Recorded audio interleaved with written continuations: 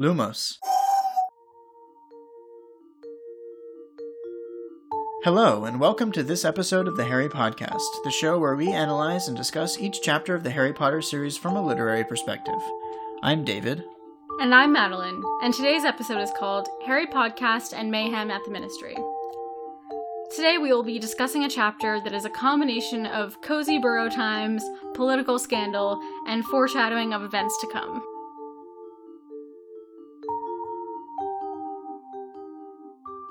The Weasley crew heads out early the next morning, passing a confused Mr. Roberts, and taking a portkey back to the burrow. When they arrive home, Molly is extremely emotional and relieved. She was really worried that they were dead, particularly Fred and George, who she yelled at right before they left. Mr. Weasley starts reading the front page article in the paper that blames the Ministry for mishandling the riot and insinuates that people might have died in the forest. This article is written by Rita Skeeter, and this is her first mention in the series.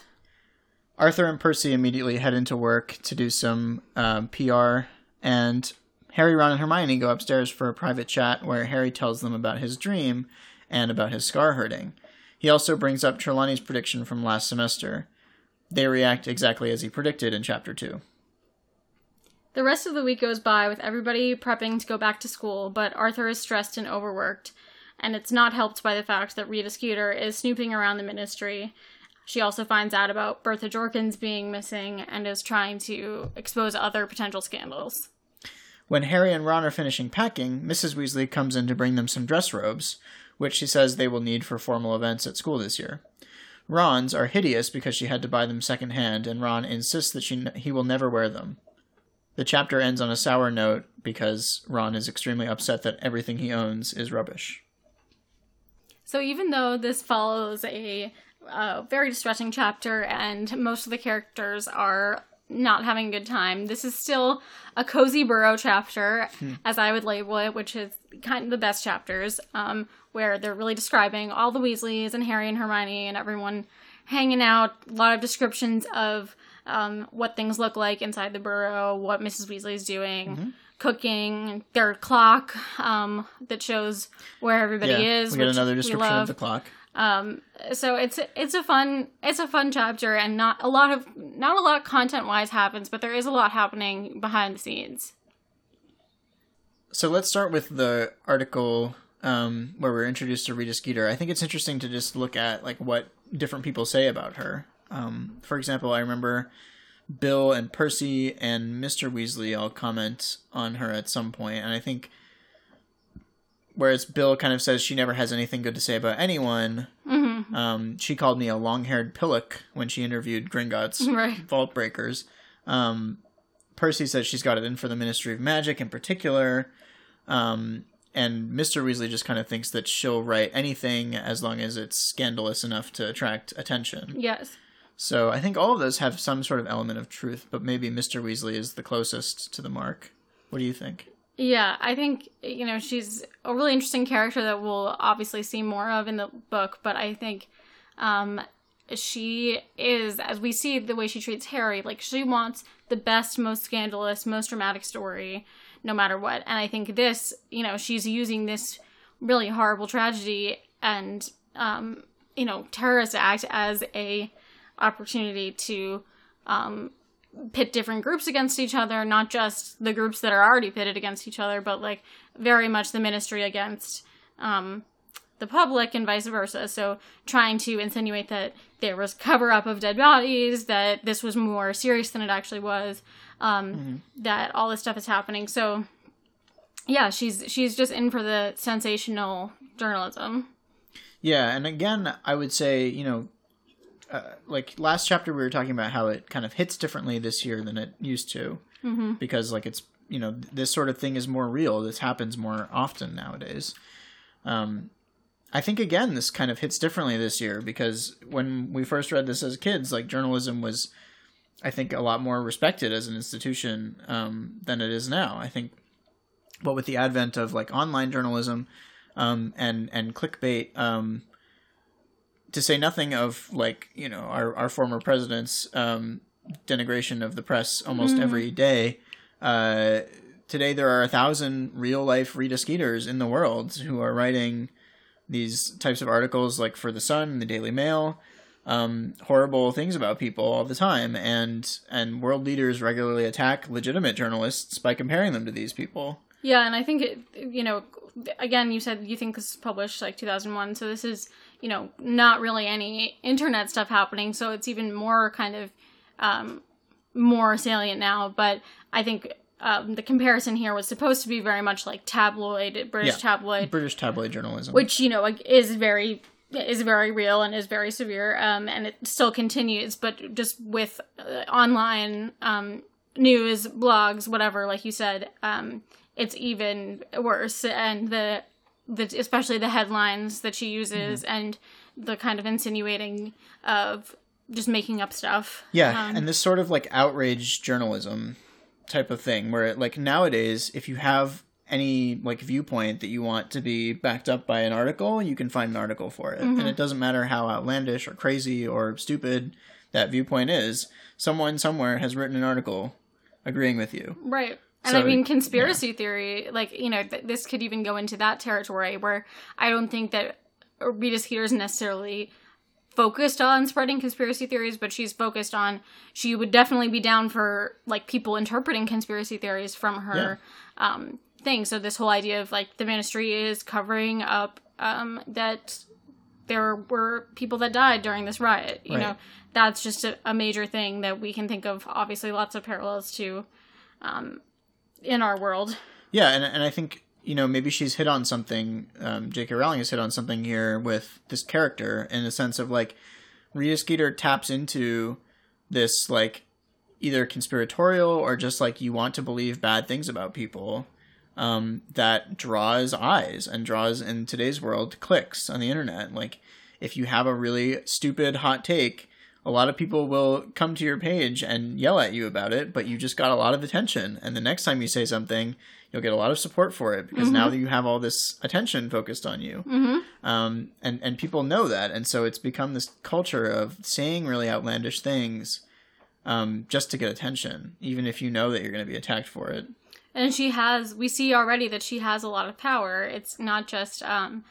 she has household name recognition. She's household name, and she's already, like, clearly we can assume that she's getting kind of more known, but that she has done a lot of articles like this because the older people here know about her.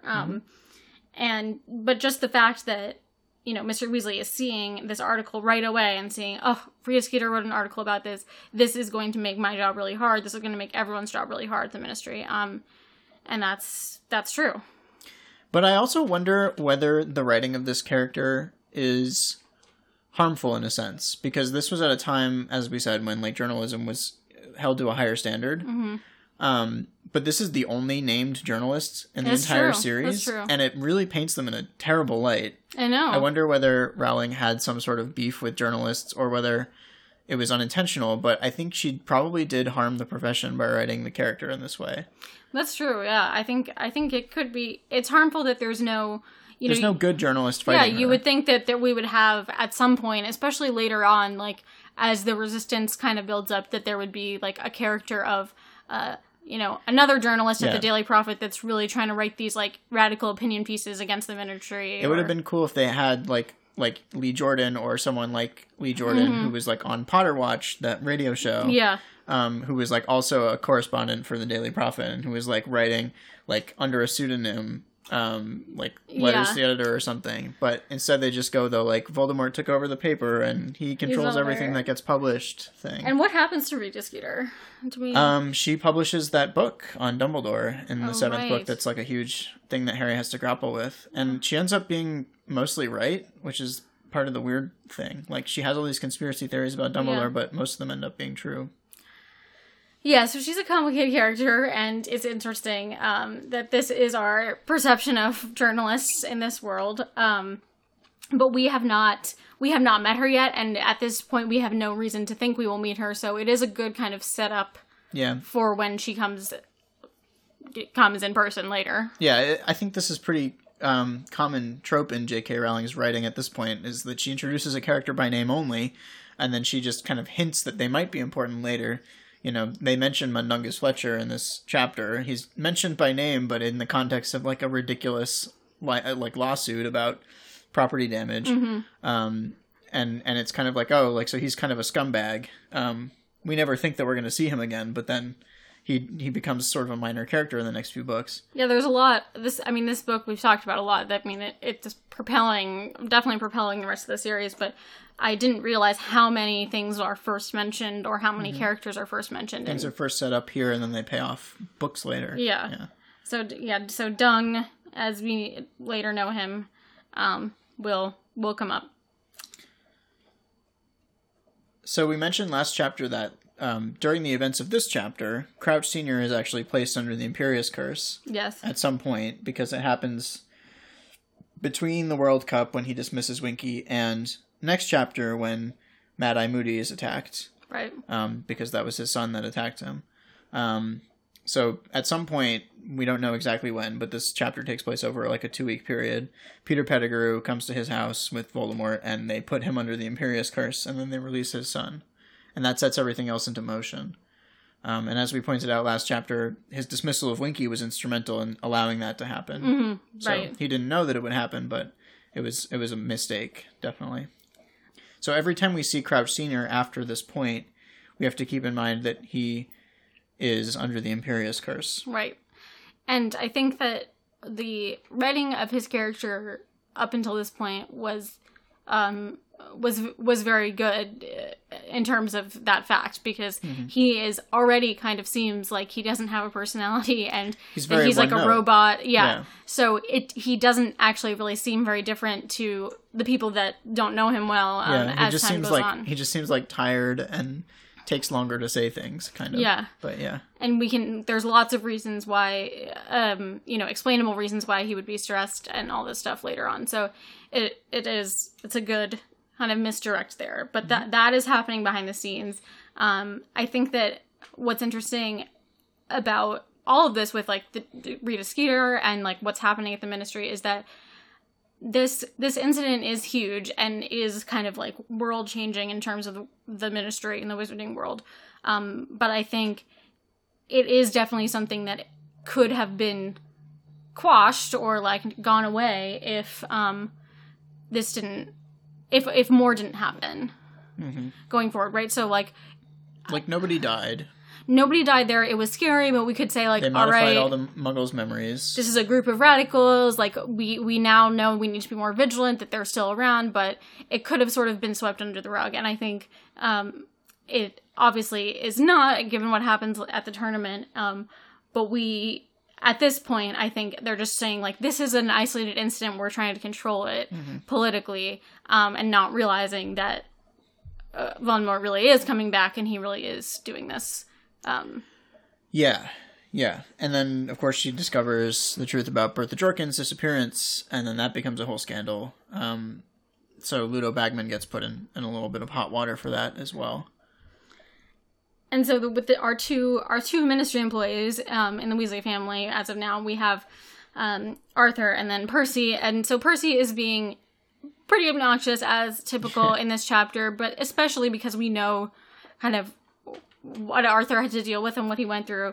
Percy actually says in front of his mother and in front of the family, like, Dad really shouldn't have made a statement when he did, and, even though he wasn't named, that was not okay, and Mrs. Weasley really, she kind of goes off. And that's uncommon, right? Yeah. Percy is the apple of his mother's eye. So he definitely steps out of line by criticizing his father. And obviously Molly and Arthur have the best relationship of anybody in the series, I would say. They love and respect each other so much. And they're so supportive. So when Percy, comes out against his dad, who really didn't say anything, he didn't make an official statement. There were people gathered around there, and they were desperate for information, and he just said, no one was hurt. We don't know who did it. I'm taking my family back home now. Yeah. Sorry. That's all I can say. Right, which was all he really needed to say. Which was true. And was true, but But Percy was like, he should have cleared it with his head of department first. And Molly was like, oh, come on, Percy. And I mean, again, going back to, what's happening behind the scenes and what happens with Crouch is that, Percy is kind of the ultimate, it's very ironic that he's saying all these things about how things should be handled when the rest of the series, his boss is under the Imperious Curse, and he doesn't... the rest of this book. The rest of the book, and he doesn't notice and doesn't, do anything about it, or obviously, he couldn't do a lot, but he is like, everything's fine, and I'm, like, reporting to my boss, and, like, reporting to his boss is somebody who is basically being controlled by Voldemort. Yeah, and Crouch names Perseus his stand-in at a lot of things, and he's like advancing really quickly, so he doesn't care. It's like, sure, yeah, I'll do it. He's like, I don't have to think too hard about why this is happening because this is really good for my career. Right. Until it's not. When he realizes at the end that it was all a sham, and that he's very embarrassed, but it doesn't end up actually mattering because he gets promoted again to like on the Ministry's council or whatever next book. Yeah, it's just all. He becomes a personal assistant to Fudge. It's very strange. Like, why would he get promoted after not noticing that Crouch was under the Imperious Curse for a year? I guess nobody did, but it's still, Percy is not looking good in this book. So it's extra ironic that he's calling his dad out for foolishly making a statement when he shouldn't have. So 2 chapters ago, we talked some about the class issues between Harry and Ron and the buying of the omnioculars, and then Ron trying to pay him back with the gold that I don't think, they still don't know the gold is fake at this point. No, Fred and George are the only ones who have realized it. Right. Because in this chapter, actually, something I wanted to point out is that they're, like, talking conspiratorially, and they're, like, writing a letter, and Mrs. Weasley's like, what are you boys doing? And they're like, Mom, don't yell at us, or what if we crash in the Hogwarts Express tomorrow? And last thing you said to us was an unfounded accusation. So they're like diffusing the situation with humor, which is what they're so good at. But what they're actually doing is writing a letter to Ludo Bagman saying, basically, hey, you paid us with leprechaun gold and it's gone. We need gold that doesn't disappear, please, because, we won our bet against you. Yeah. So they know, but I guess they're not telling anyone else because for a variety of reasons, but... Yeah, for obvious reasons, they don't want people to know that Bagman reneged on their deal. They want to use that as leverage. So anyway, that's happening, and that interaction with Harry and Ron happened. And then in this chapter, we get another very immediate class difference between Harry and Ron, where Mrs. Weasley comes into the room and says, hey, you have to have dress robes, which is, she's trying to just not have them ask too many questions about it. And she's like, here, Ron, here's yours. I had to get them secondhand, which are described as like... She's really embarrassed about it, She's really embarrassed, and I feel really bad. And then she's like, here, Harry, this is yours. I thought it would match your eyes. They're like these pretty green robes. And bright green. Because obviously she used Harry's money to buy Harry's school things, which is what he told her to do. He told her to do, and he internally is like feeling awful and feeling like, I wish that I could just split my money with the Weasleys because I have so much and I'm only one person, and they need it but they never would because they're too proud. And just that exact moment of having to say, like, here's your nice stuff, Harry, and here's your shitty stuff, Ron. And he's mad at his mom, but he also is just embarrassed because he knows that she can't afford it. It's a big point of contention, and it's one of the many things that really comes to a head between the two of them in their relationship this year, when they become not friends anymore for a spat of chapters in the middle of this book. Yeah, I think I forgot that there was so much lead up to this. It's not just Ron is mad because, in that moment, so many things. It's really a lot of things built up, and the whole idea of, like, Harry has money, Harry is entitled, Harry is famous, like, that all comes together in a big thing for Ron when his name comes out of the cup. And it's so much more than that, and we'll talk about that when that chapter hits in more detail. Right. But the fact also remains that it's nice for Harry to have these thoughts of, like, I wish I could share all my money with the Weasleys, but they never take it, blah, blah, blah. But he doesn't say any of this out loud. To them, no. And he never thinks of what's the right thing to say here when Ron is hurting so much. And he's so appalled and embarrassed that he's going to have to wear these dress robes. Like, he's horrified at the prospects. And then, as we're going to see next chapter, it embarrasses him horribly when he's on the train and Draco Malfoy finds the dress robes. He doesn't want to be an embarrassment. He doesn't want his family's situation to be an embarrassment. And he's resentful of that fact, and he's resentful of Harry for having so much.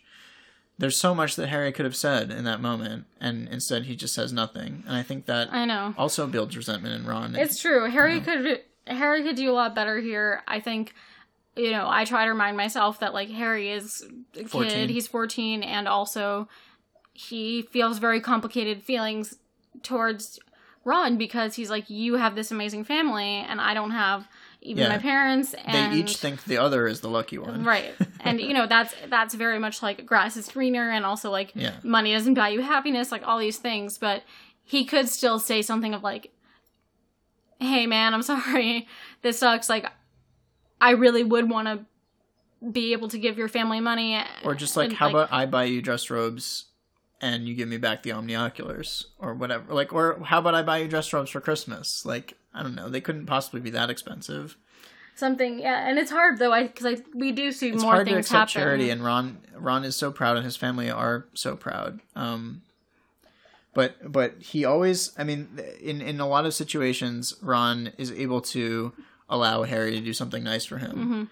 Mm-hmm. And it's really more of just like, he hurts so much in this situation that if Harry had offered something like that, I think it would have just hurt more. Yeah. But there had to be something that Harry could have said to make it better, And maybe, I mean, I think Mrs. Weasley also, I mean, I don't want to blame her at all because she's dealing with a bad situation, but she could maybe have handled this a little bit differently or made some decisions, right, about, like, well, I don't know, maybe she could have even asked, I guess she would just be too embarrassed, but, like, to be able to say, hey, can I take, like, can we sort of... A couple sickles here and there. Yeah, can we sort of have, like, I didn't want to get Ron this horrible thing, can you both get kind of, like, mediocre ones? Or, like, honestly, she could have gotten them both secondhand robes and just had them been both, and been like, hey, this is the money, this is what we had, it is kind of a strange difference to be like, well, here's Harry's money, I'm going to get him the nicest one. And yeah. By the way, this is an aside, but I was just remembering, as you said that, what they looked like in the film, what the dress robes looked like, and they were basically like tuxedos with like a lot of frills. Oh yeah, those were weird. And I was so disappointed. I didn't like this movie for a lot of reasons, but I was so disappointed that they weren't actual robes, because they like never wear robes anymore. And it would have been a great opportunity to be like stylish, colorful robes. And also it wasn't green. Harry's weren't green. No, Harry's were not green. He just had a regular tuxedo. And they all looked bad. They were all weird looking. They did look bad. Ron's like looked the same amount of bad. But basically. Like, I love this idea that like wizards wear these really flamboyant robes. They're always described as being like, very colorful, very like silly looking in a lot of ways. Like Dumbledore always wears a lot of purple, and lilac is his favorite color. But, like, in the films, they never do. And it's so disappointing, because I would have loved that. It adds so much flair to the world. So in my head, Harry has nice bright green robes that match his eyes.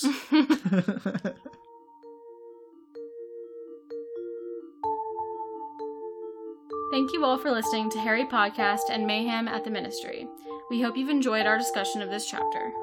If you have thoughts or questions about anything we've discussed today, especially Rita Skeeter, please email us at contact@theharrypodcast.com. You can find out more about the show and listen to any of our episodes at theharrypodcast.com or on Apple Podcasts. Stay tuned for next time when we go through the barrier for Chapter 11, aboard the Hogwarts Express. I'm Madeline. And I'm David, and we'll see you next time on the Harry Podcast. Knox.